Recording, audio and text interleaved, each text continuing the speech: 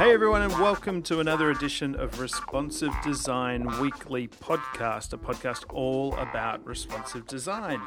My name is Justin Avery, and I am your host and curator of the Responsive Design Weekly newsletter. Again, a newsletter kind of all about responsive design. Now, this week is an exciting week because it is a week that we have a special guest, and it's the first time I've had a guest for 2017 and actually for a few months as well. So fortunately, you're probably sick of hearing my voice, and we get to hear another voice, which is good, and another opinion and some more interesting stuff, which is awesome. But before I get to introducing our guest, a quick mention at the top of the show for our two sponsors this week is SVG Summit and ImageCon, and I have some discounts for them that you can get cheap tickets to go and check them out, but we'll mention them a little bit further on in the show.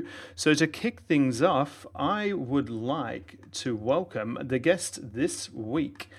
She is a web and graphic designer, a geeky pixel and UI lover, a coffee addict, and designs user experience on mobile and web apps. Welcome, Stephanie Walter. Hello. How are you? Fine, thank you. And you? I am fine and dandy. It's a nice early in the evening for us. Yeah, it is. It's quite difficult. Sometimes when I started this, I used to do it from Australia. So anyone that I would speak to over in Europe, the time difference was just, it was too much. It was either like 3 a.m. in the morning for me, or it was crazy early in the morning for them as well. So it's good that we're only an hour apart. Yeah, almost on the same time zone. I know, so close, so close. I should have traveled. I could have got the Eurostar straight across, and we could have done it at the same time zone. So easy to get around. It's not like Australia.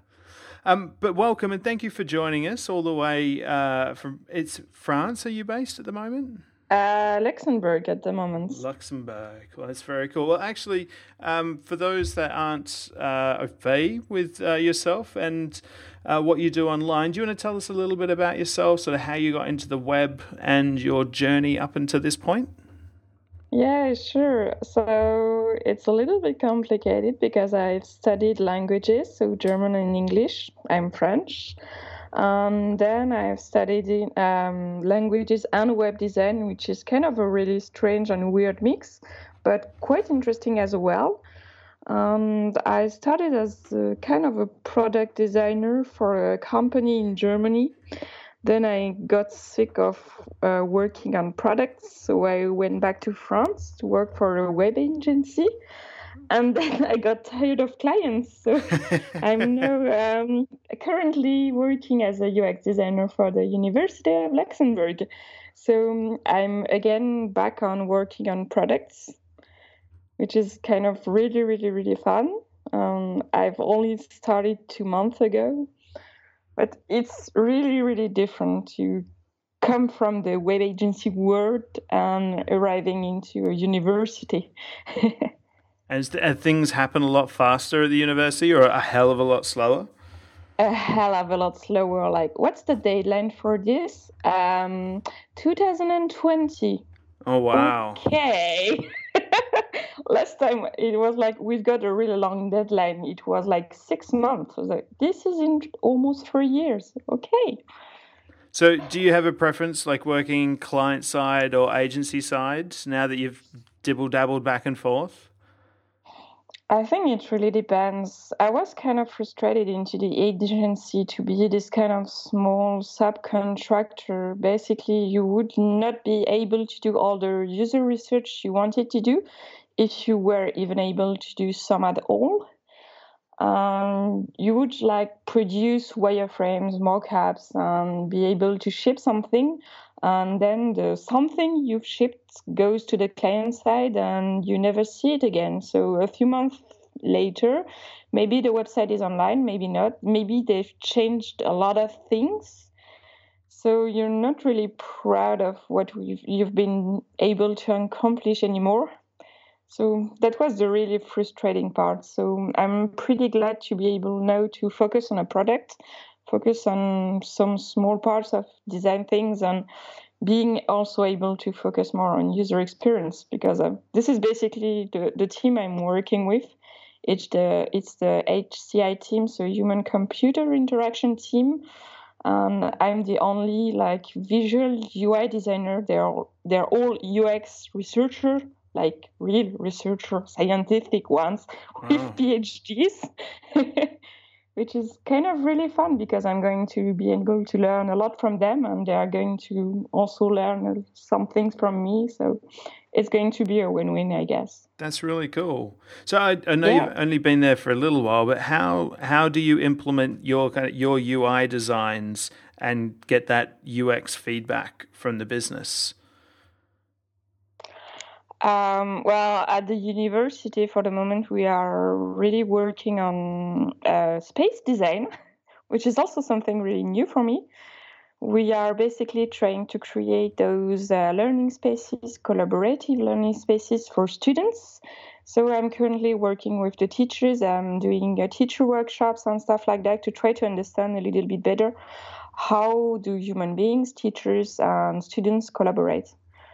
So there's a lot of UX research going on at the moment. And after that, we are going to build things. The same for another product. We are going to try to do a design sprint, like I think the Google did that. I don't think it's like Google didn't invent it, but they wrote a book about that, so it became really popular a few years ago. And we are going to try to do that as well for another product we are currently working on. That's really cool.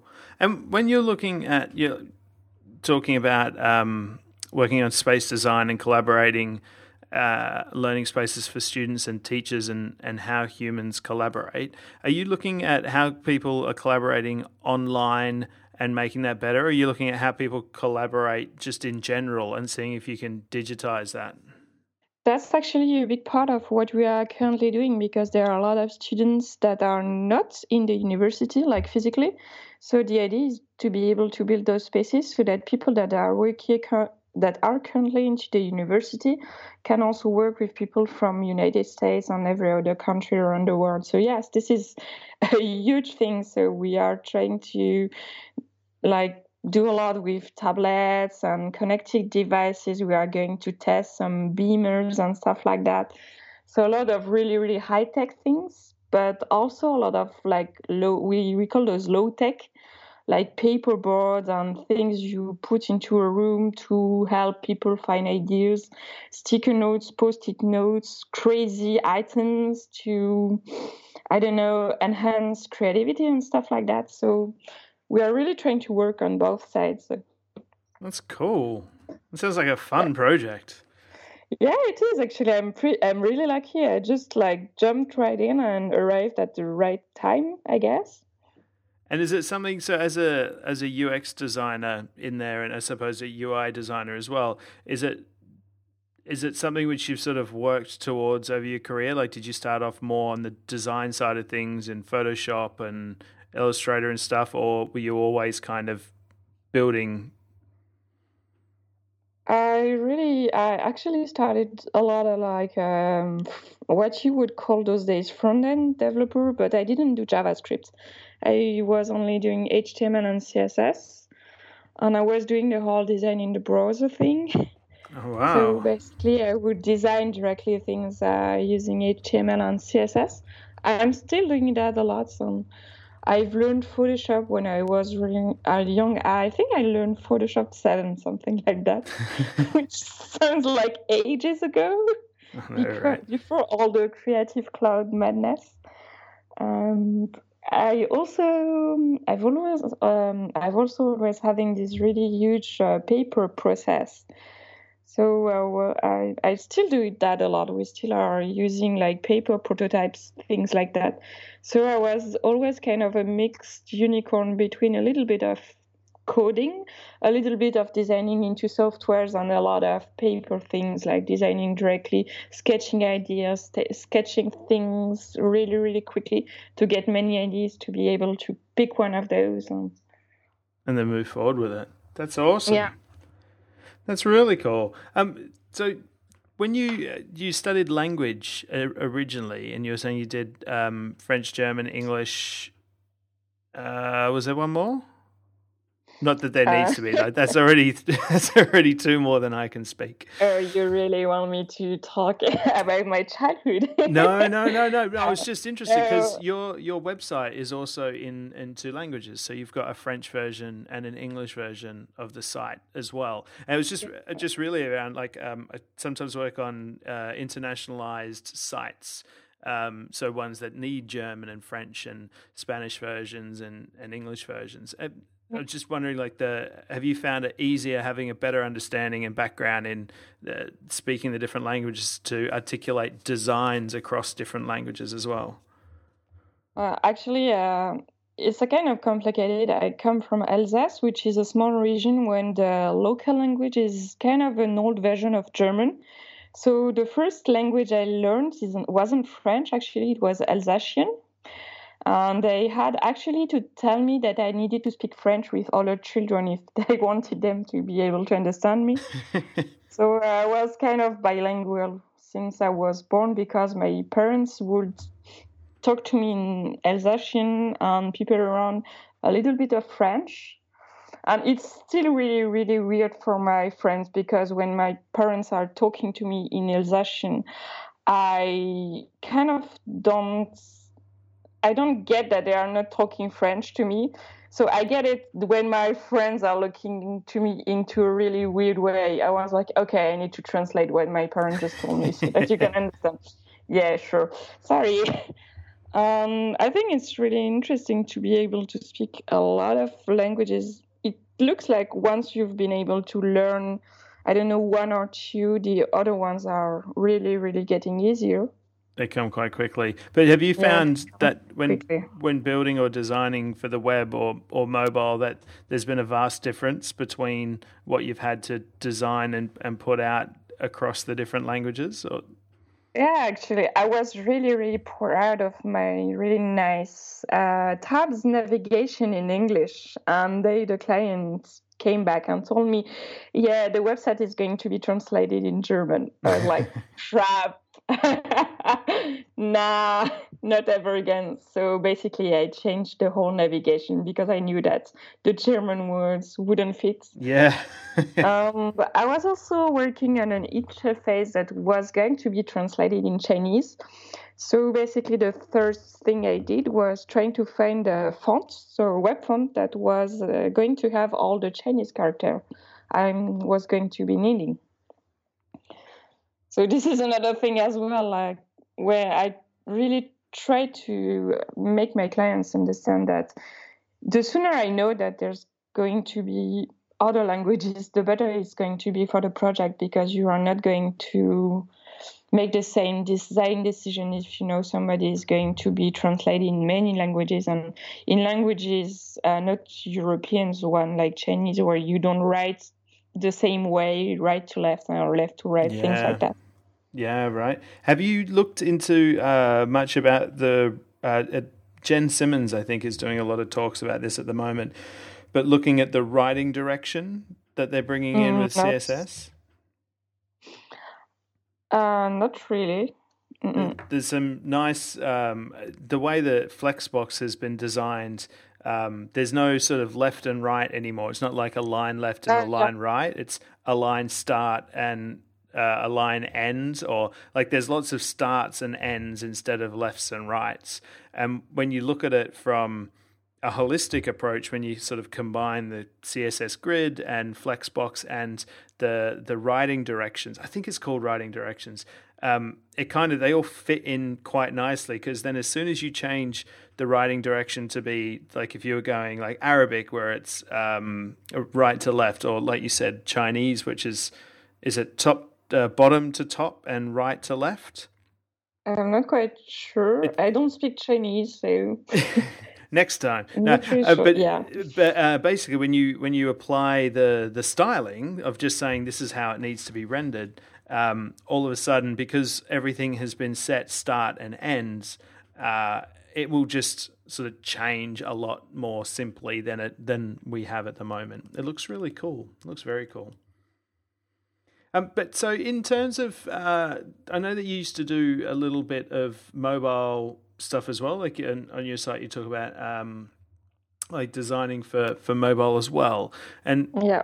recently, like a couple of months ago, there was an article which I saw pop up, which sort of got me a little bit annoyed, but I could kind of see their point, but it was kind of annoying. It was an article, and I think it was mobile moments, when they were saying that when people are on mobile, you have to design a different context and you have to design a different experience, because when people are on mobile devices, they don't need as much information, or they want to make decisions quickly, or they have a different state of mind. I was wondering, have you, in all your experience and working, have you found that at all? Like, how have you found the difference between sort of mobile and desktop and tablet? Or is there a difference? Should there be? I wasn't like able to do a lot of mobile UX research in my previous agency. I'm hoping I'm going to be able to do more of that with the students and at the university. But what I've seen is that there's this myth that mobile users are like, they need things quickly, they need less things. But basically, if you really look at what mobile users are going to be doing, today, many people around the world use mobile devices as their primary access to the web. So if you say, yeah, those are mobile users, they need less content, they don't need all the features, well, you are going to actually deprive a huge part of your potential target from some of your features. So I think it would be nonsense to say, yeah, nobody's going to use that on mobile. We are going to remove the functionality, unless you've done like really heavy user testing, user research to make really sure. Even then, if something is useless to some users on mobile, maybe you might want to test it and make sure it's actually useful to users on bigger screens. Yeah, absolutely. And wait, sorry. Yeah, there was, I think it was like a few years ago, I remember an article on Smashing Magazine, which was about creating adaptive systems, which was really interesting because the person was more talking about how we could use those mobile phones to target a better user experience, not only based on screen size, but for instance, on the context. Like if your user is somewhere, geolocation, stuff like that, yeah, sure, maybe they need something else. So I don't see why we couldn't imagine, for instance, I don't know, e-commerce website that would be a responsive one that would be able to detect your geolocation and give you extra information if they see that you are next to a store. So this would be, I guess, a really interesting thing to do, designing in context. Yeah. But not like removing things, more like using those mobile sensors to, I don't really like the idea of spying on users. But the good thing is that on the web, you have to actually allow your browser to spy on you. So you've got a choice. You can say, no, I don't want you to be able to geolocate me. Or you can say, yeah, sure, you're, I don't know, do you have H&M in your country? Yeah. So basically, there's a lot of online e-commerce websites like those ones. And you can say something like, hey, if I'm really close to one of those stores, maybe I want to get some, I don't know, coupons or stuff like that. Yeah. Well, I've talked to people in the past about those, like the little Bluetooth emitters, like the beacons. Yeah, the little beacons to sort of announce when you're nearby. But of course, like I work on Tottenham Court Road in London, which is near Oxford Street, which is very busy and very shoppy. And I can just imagine like how much your phone would warm up if every store had a beacon that they were trying to push out. So it's like you said, it's a fine balance between like allowing websites to have access to those things and being overwhelmed. But did you see what Uber were doing around? One of the things that you can access is the battery API. Did you see what Uber had done? On a native application or on mobile website? That's a good point. I'm not sure. It might have been the native application. Yeah, because I think I wrote about Battery API. The article, it took 1 month to get on the website, and after 1 month, somebody told me, "Yeah, this is already it doesn't really exist anymore." Like, come on! I took a look 1 month ago, and it was still existing. Stop, please. Stop changing the web. So I'm not quite sure if the Battery API is still available on the web. But I think you can still do things on native apps, so it might have been native apps. Yeah, and because I looked it up as well, and I think on I'll just do some amazing radio can I use looking up.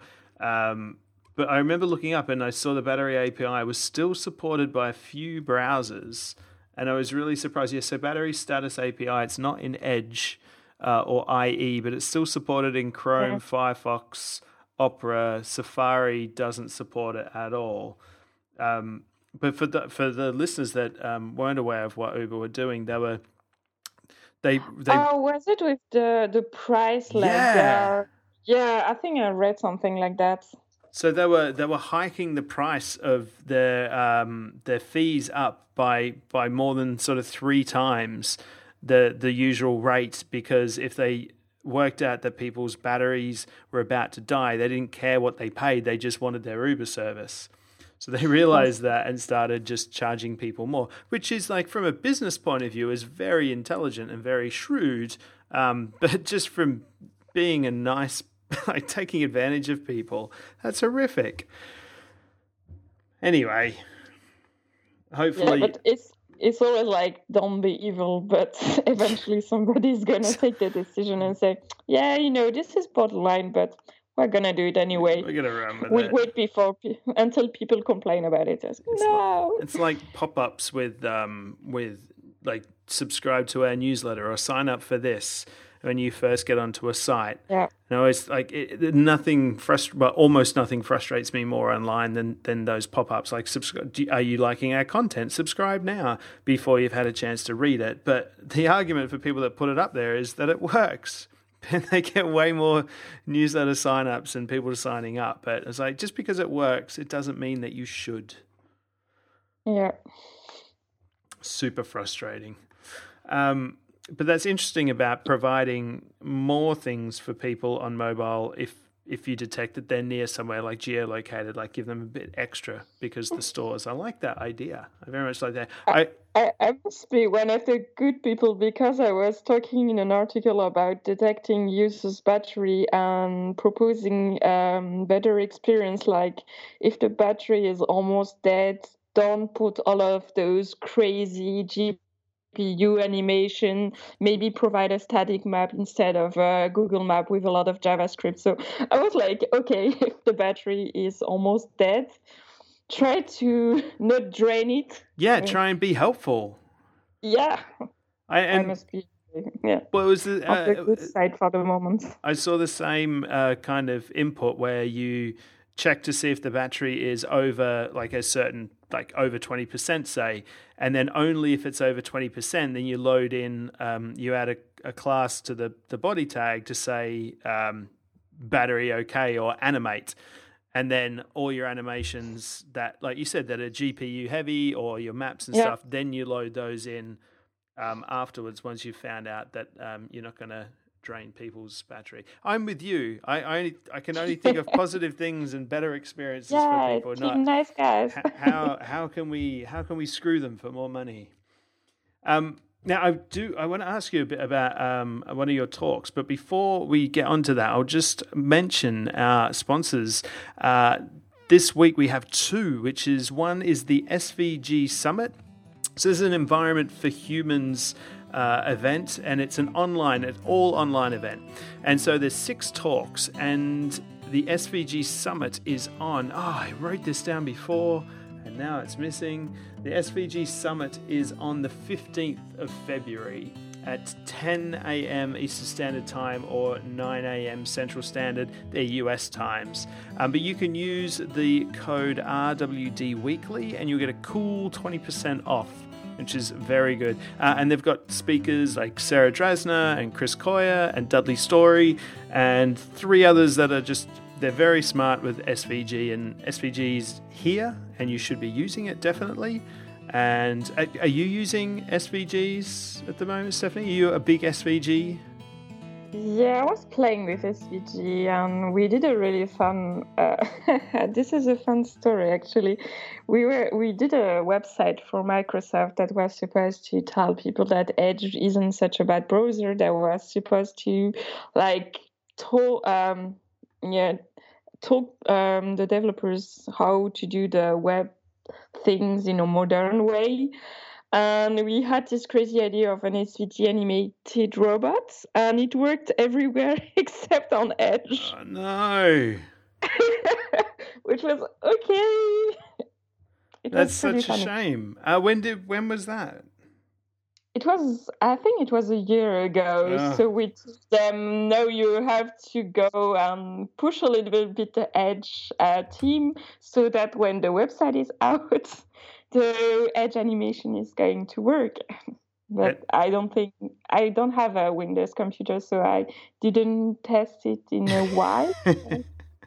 Is that website still up and around, or that work still available? Yeah, I think so, but I don't remember the URL. Well, if you can find it, shoot it through and put it in the show notes. I was going to say, if there's 2 very responsive, not in terms of like stretchy, but in terms of getting back to you, Aaron Gustafson and Christian Heilmann, who are now sort of Microsoft evangelists, I suppose, the dev evangelists. I'm sure if you just shot one of them a tweet, they would definitely help out and try and get that going. Although it was a while ago, but definitely. So if you are around on the 15th, check out the SVG Summit. And the good thing is it's an online conference, so you can join from anywhere in the world. You don't have to pay for flights. You don't have to pay for hotels. They've got a chat room, so you can chat with the speakers. I'm going to set it up in the boardroom at work and just sort of sit in there and watch it as the day unfolds. So that's the first one. The second one is ImageCon, which is an image conference, and that is happening on the 1st of March in San Francisco. So we've got this problem with the web at the moment where images are just being bloated and large and making our web pages slow. And there's tons of different ways that we can make things better, and that's all kind of what this conference is about. And they've got speakers like Jason Grigsby from Cloud4, and he did this amazing series on responsive images last year. Alison McKnight from Etsy, and we all know Etsy, their site is pretty much all images, and they're selling things. It's e-commerce, it's heavily image focused. It's got to be fast for them to sell. So she's going to have some great stuff to say. Vitaly from Smashing Magazine, Steve Saunders from just making websites fast. He's written the book on it, literally. So that's going to be very cool. So you can go to imagecon.com and use the code RWDweekly as well. And you get 50% off your ticket, which is very cool. But that's coming up fast in San Francisco. So thank you very much to SVG Summit and to ImageCon for sponsoring this week's podcast. Now, speaking of conferences, Stephanie, you spoke at a conference last year. You've spoken at a few. You've done a few talks, and one of them was Forget About Apps. Could the future be in the mobile browser? I was wondering, how close is that? How close are we to the future? It depends. What browser do you use? Well, actually, what phone do you use? So I have 3 phones in front of me at the moment. One is a borrowed Samsung S5, I think it is, so that I can do some web VR stuff, and the other is the other 2 are iPhones. One is a 6 and one is a 5. How close to the future am I? I want to be bleeding edge. Well, the issue is kind of the iPhone. I'm sorry. So basically, the idea is that, I don't know if you've heard about all the progressive web apps. I like progressive web apps. I like the idea of them. So basically, for those who don't already know about this, the idea is to be able to enhance a responsive website into a progressive web app. So users will be able to kind of install those on the home screen by just clicking on a Add to Home Screen button. So this works actually pretty well in most browsers, and it works on iOS. It even works on Microsoft Edge on Windows 10, I guess, now on the mobile phones. So being able to add a website to the home screen is like the basic requirement that works everywhere. After that, there's a few things you can do to enhance those, among which being able to use notification, offline supports. And the issue with that is that it needs to support service workers, and those are not supported yet in iOS.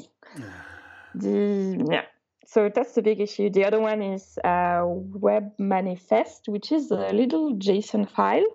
The browser is going to be able to recognize with a lot of information in those. That as well is pretty well supported on Chrome, also Opera and Firefox. I'm not quite sure about Edge. I would need to check this out on Can I Use. But again, iOS doesn't support this for the moment. So I was kind of a little bit frustrated because it felt like I was doing a big Android advertisement, which I didn't want to do. But you have to say that actually most of the things I was showing would only work for the moment on Android. But the cool thing is that it's progressive enhancements. So you could build a website. It would work like a website on iOS. You will be able to add it to your home screen. And then on Android, you will be able to have all the extra plus functions like notifications, like offline supports. So if you're smart and you build this in a progressive way, this could work pretty fine. That's well cool. And the annoying thing with iOS is that even though you can get Chrome and Firefox and Opera for it, it's still, I think from my understanding, it still uses the underlying Safari WebKit browser, which means that you don't get that stuff that would usually ship with Chrome. The funny thing is actually there's another thing Google is doing, which is called the physical web. So the idea would be you would have beacons around you broadcasting URLs. That would actually work on Chrome iOS before working on Android Chrome. But it doesn't use the web view. It uses the engine around it. So it finds a way around it. Yeah, because I was trying it last year in a conference, and we were into the speaker room with another speaker and was like, okay, you've got an Android phone. Let me check that on that. And he wasn't able to make it work on my Android phone, but it was working really fine on his iOS phone. So he was really frustrated, like, this is supposed to be a Google thing, and it only works on iOS. So, So when we talk about it being progressive, so you could build this stuff and you could include service workers and manifests, which turn it into a progressive web app, I suppose. But it's not supported on iOS. So if you wanted the app notifications and stuff, you would still have to build a native app and release that through the store as you normally would. But when we talk about progressive web apps, is there a difference between a progressive web app and a responsive website? Like, do you have a set of rules where that's more progressive web appy or that's more responsive websitey? Is there a difference? Where's the line? I don't know. Basically, you can take any website, responsive website, add this manifest file, make it work online, and you've got a progressive web app, in theory. But if you take a look, there's this progressive web app, pwa.rocks, I think, which is, pw.rocks, which is progressive web apps. It's kind of a repository of progressive web apps to show what people are doing with those. And if you take a look at those really look like more app things than responsive websites. So in theory, you could turn any website, responsive one, into a progressive web app. But at the moment, if you look at the demos, it's more like there's where is it? There's a Pokédex if you need the Pokemon things. There's one for beer. There's also a little puzzle game.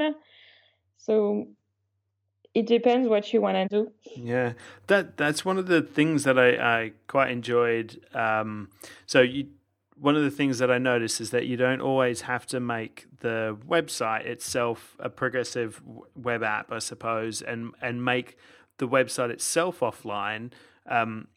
Did you ever see what the Guardian Guardian newspaper did for their offline? Oh no, not the Guardian. I saw what I think it was the Washington Post who did something really, really progressive web app-ish, but not the. I don't know. The Washington Post, I believe they extended it even further, where they were really pushing hard on AMP pages. Yeah.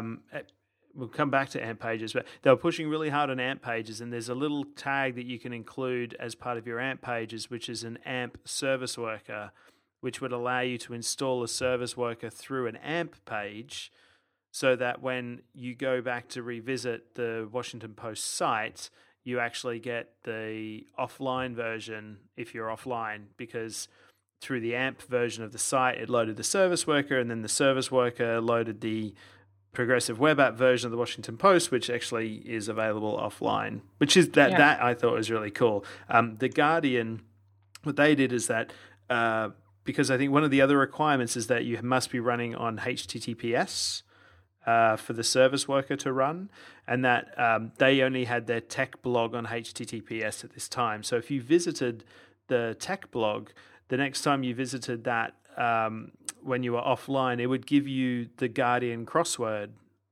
So you could then go and do the crossword offline, and then it would pop up with a notification to say, you've got connection to the internet back again. Do you want to go read your articles, or whatever the message would be? But you could still engage with the brand of the Guardian, and crossword is a massive thing with the Guardian. So it's like, that's really cool that people don't you don't have to play the dinosaur game every time. When things don't load, you can actually perhaps use your mind a little bit more with a crossword. But that was a good approach. But so when I mentioned AMP pages, have you had to deal with AMP, the accelerated mobile pages? I think we were wondering about it for a blog I was working with, but we read a lot of articles kind of telling if you go AMP and you don't like it, you can go back. It's really, really complicated apparently to remove AMP. So the people I was working on didn't want to take the risk of their users not liking the AMP experience.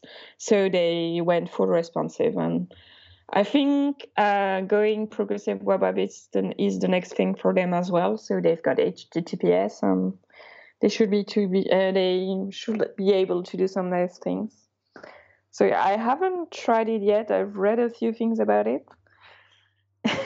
I think there's. Have you tried it on a blog or something? Yeah, and like any kind of WordPress site, if you're a very popular blogging tool. There's a plugin for that. Yeah, and it just works really quickly. So, I mean, to get really performant pages, it's great, but I think everything that it does in terms of how it serves pages and the things that it does to make itself really fast, we can do anyway. Like if you just build your site correctly in a progressive way, smartly, where you don't load 50 megabytes worth of images, and like you're smart about building it, then you will get the same kind of benefits. I mean, the only benefits that you won't get is the only thing that it really offers, I think, is that it's cached across all Google's servers, which is pretty good because Google doesn't go down, and they're everywhere. So that round trip time is always going to be super fast. But yeah, I mean, there's different trade-offs. When people visit an AMP page, it's not your domain they're visiting, it's the Google domain, it's your content hosted on the Google domain. So if that's a problem, then that's going to be a problem for you.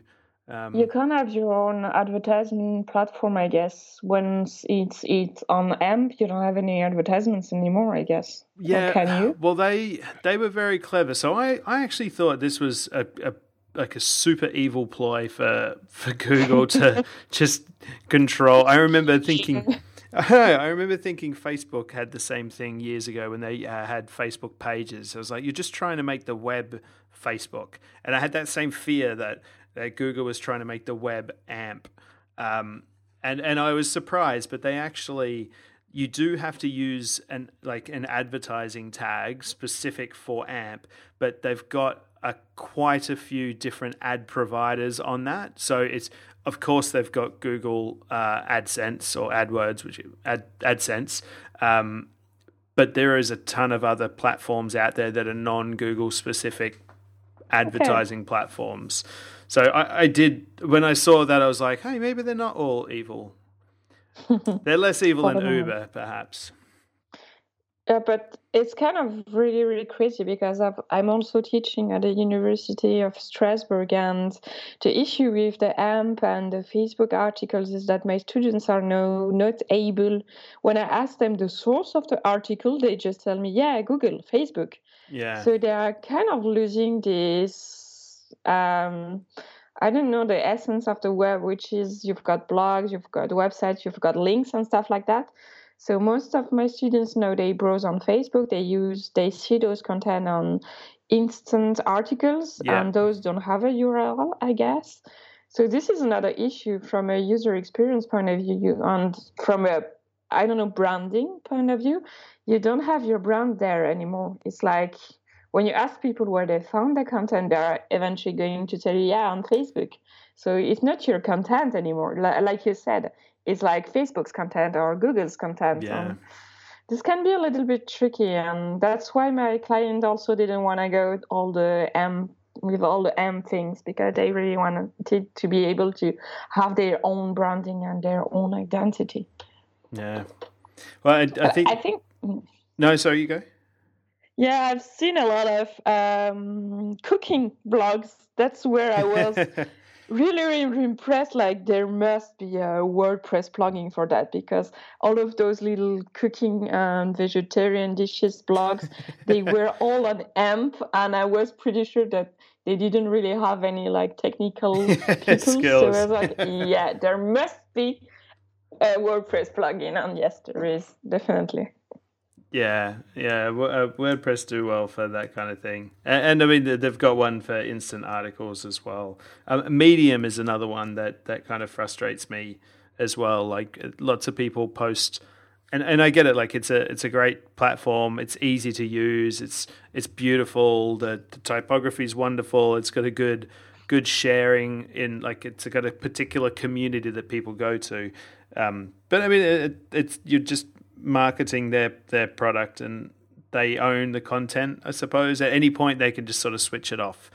So I don't mind losing all my tweets or my Facebook posts and stuff, but I don't know, blog posts and stuff that are right, I think, I don't know, there's something, it just feels like it should be on your own site, and you should be to have control of it yourself, like your stephaniewalter.com site.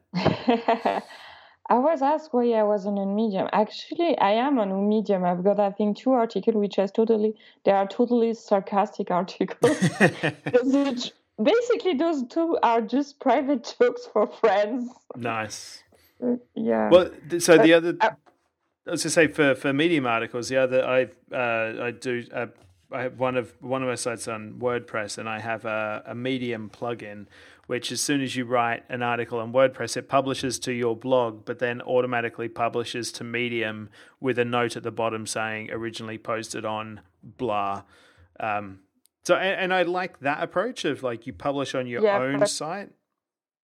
Doesn't this make like duplicate content for Google, and then you have to put all the canonical URLs, and Medium is going to be the like main source, and your blog is actually going to be the second Yeah, source or I something like suppose that. that's a risk. I'm not sure how that works, but I would hope that because your blog is published first, and from your blog, Medium is then published, and there's a link on your. I'm not quite sure because you can't. I don't think you can go on Medium and tell this is the canonical URL for this blog. Your second. I'm pretty sure it's. I might have to check, but It's a good point, though. I might look up. I might do a search, a very specific search for an article of mine, and see where it comes up. That is an excellent point. I'll look that up. But at least you posted on 2 different platforms. I had I've got a lot of bookmarks, and I've got a tool to classify those. And last time I was looking for a bookmark, I clicked on basically the blog would sell me HTTP error, and the person took all of his blog posts offline, put them on Medium, and didn't even bother doing like URL redirections and stuff like that. So yeah, I had to go back on Medium and try to find the article I originally bookmarked. That's so frustrating. Which is kind of frustrating, yeah. Actually, so you send out links each week. It's like similar to the newsletter that like the Responsive Design newsletter. What tools are you using to collect and source your articles? Boy, I've got a Google Doc. I put my weekly links into a Google Docs, and then I copy paste those on my WordPress. Oh, that's all right. Which is really old school. Actually, I installed a plugin to compress my images, because I used to also do this by hand. So go to a compression website, put the images online. So now I've got a plugin that automatically does this. When I put the images on WordPress, it's going to do this for me, which is kind of great. That's perfect. So I'm trying to have a better workflow slowly. Another frustrating thing that I hate about Medium is the URLs always change. So it always has a different hash on it.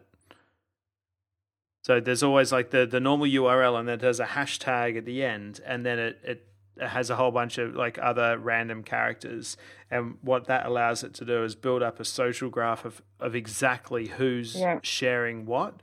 And so they can sort of work out where things are going viral and through who. But it just means that every time I go to bookmark a Medium article, if I've bookmarked it before, it won't tell me because it's going to be a different hash. So it bookmarks it as a completely different URL. First world problems, though, really. Those are terrible. Yeah. I had another question around the articles that you're bookmarking and stuff at the moment. Have you seen any trends? And since you've been doing that in the articles that are coming out, or trends that you're liking, and trends that you're just disliking and hating at the moment? Like design trends on blogs, or more like on the content of the articles? Well, just what you're producing at the moment. So the stuff that you're collecting a whole bunch of like just web and UI and UX design and mobile design. Like when you consume loads of that stuff, I know personally, like collecting a whole bunch of responsive stuff, I see the same kinds of articles coming up about certain things, and there's some things that I like and some things that I dislike about the approaches. Yeah, I think there's more and more articles on Medium, which is kind of really, I don't know, depends if you like it or not, but as you said, we're seeing more and more of those. Usually I try to link the first article, so if it's on Medium and on the blog of the person, I'm going to link the blog of the person, because I want to give credit to the author, not to Medium. But there's also a lot of, I don't know, in the UX fields currently, a lot of really low-level things, which is great for beginners. But I'm more and more scanning really quickly articles at the moment, because everybody is like writing about the same things, basically. So it's nice to go back to the basics. But I want more. So So if you looking had for more detailed article with like research and stuff like that. if you had a bit more time, what would you spend time on writing? If I could give you a whole week away from the university to learn something and write about it, what would you jump into? Huh, no idea. I would like to be able to play with SVG, I guess, because I haven't done a lot of coding lately and I'm kind of missing it a little bit. So maybe something on SVG, responsive SVG, and SVG animations and how to make those things work well together would be something really nice. That would be quite cool. You should totally go to this conference that's coming up. It'll be great. Because I had this great idea. I was creating some little cute, I don't know, creatures. And they are basically composed of the same background and things like that.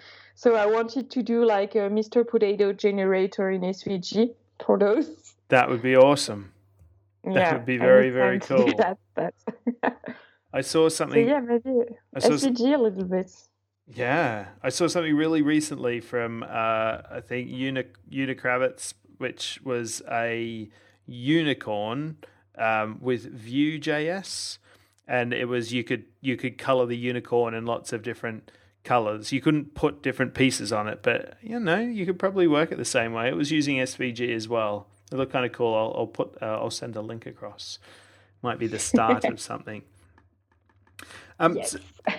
And have you got any talks coming up? Anything that you're working on coming up soon for 2017? I'm going to be talking on Confu in Montreal in March. So I'm going to talk about Ionic apps. So this is another thing we didn't really talk about, but hybrid apps. So Ionic is a framework based on AngularJS, JavaScript, and you can build native apps with this. And we built an iOS/Android native app with that. And I'm going to be talking with my developers on how to build an Ionic app without using your mind. Because there's a lot of things going on over there, and we wanted to give a few tips on how we work together, which is going to be, I think, really interesting. And I'm going to talk about perceived performance and how to cheat when you can't optimize your website anymore, how to use UX techniques and design techniques to make your users think it's going faster even if it doesn't. That's really cool. What would be, because I love perceived performance stuff. What's the I want to say the top one thing, but I really want two. What are the two things that won't give your talk away, will it?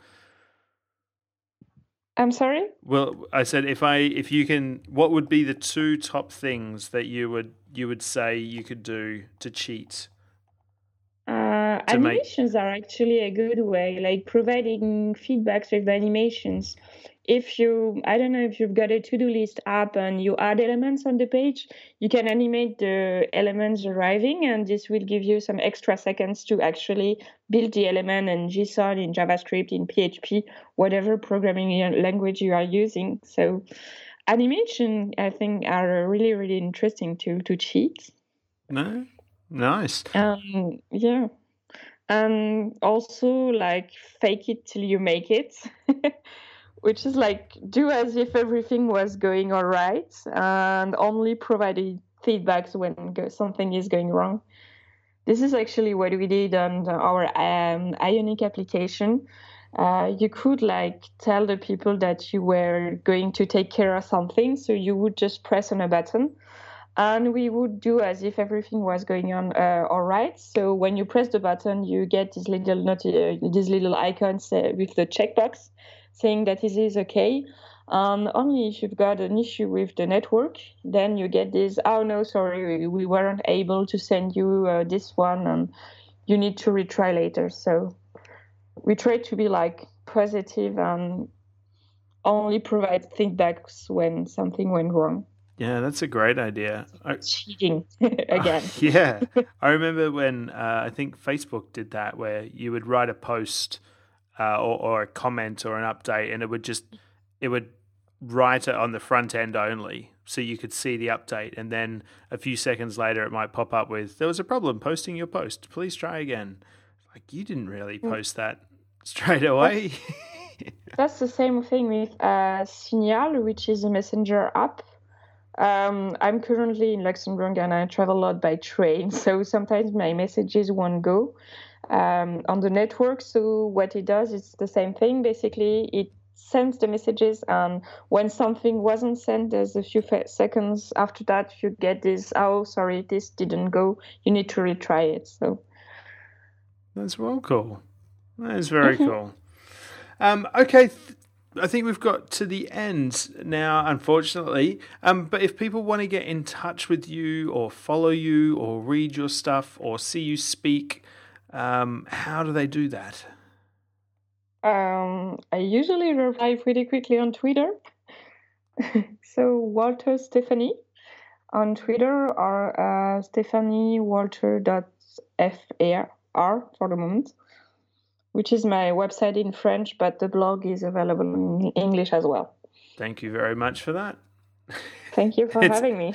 I mean, thank you for translating the blog into English. It's I remember stumbling across it and hitting Google Translate to translate it and just reading it and going, you've done a terrible job, Google. And then I found the English version. I was like, this is so cool. This is so much. And those two conferences that are coming up as well. One's in March. Yeah, one's in March in Kung Fu, and I don't know if I can speak about it yet, but I'm going to do something in Barcelona in October. Awesome. Well, if we can, we'll put that in the show notes as well. But yes, so thank you again for staying up and joining us. That was really interesting. I love learning new things, and thank you for that. Thank you for everyone else for joining in this week, and I hope you enjoyed our first guest of 2017 as much as I did. Please rate us up in the iTunes store or on Google. Actually, we're not on Google Play because I'm not from Americas. So we can't get in there. But if you're on Stitcher or Upcast or any other podcasting listening tool, vote us up. You can subscribe on iTunes or any of those. You can follow us on Twitter at ResWebDes, and you can subscribe to our weekly updates at responsivedesignweekly.com. Thanks again for the sponsors. Thank you one last time, Stephanie, and we will see, or I will hear, hear you all next week. Cheers. Bye. Cheers.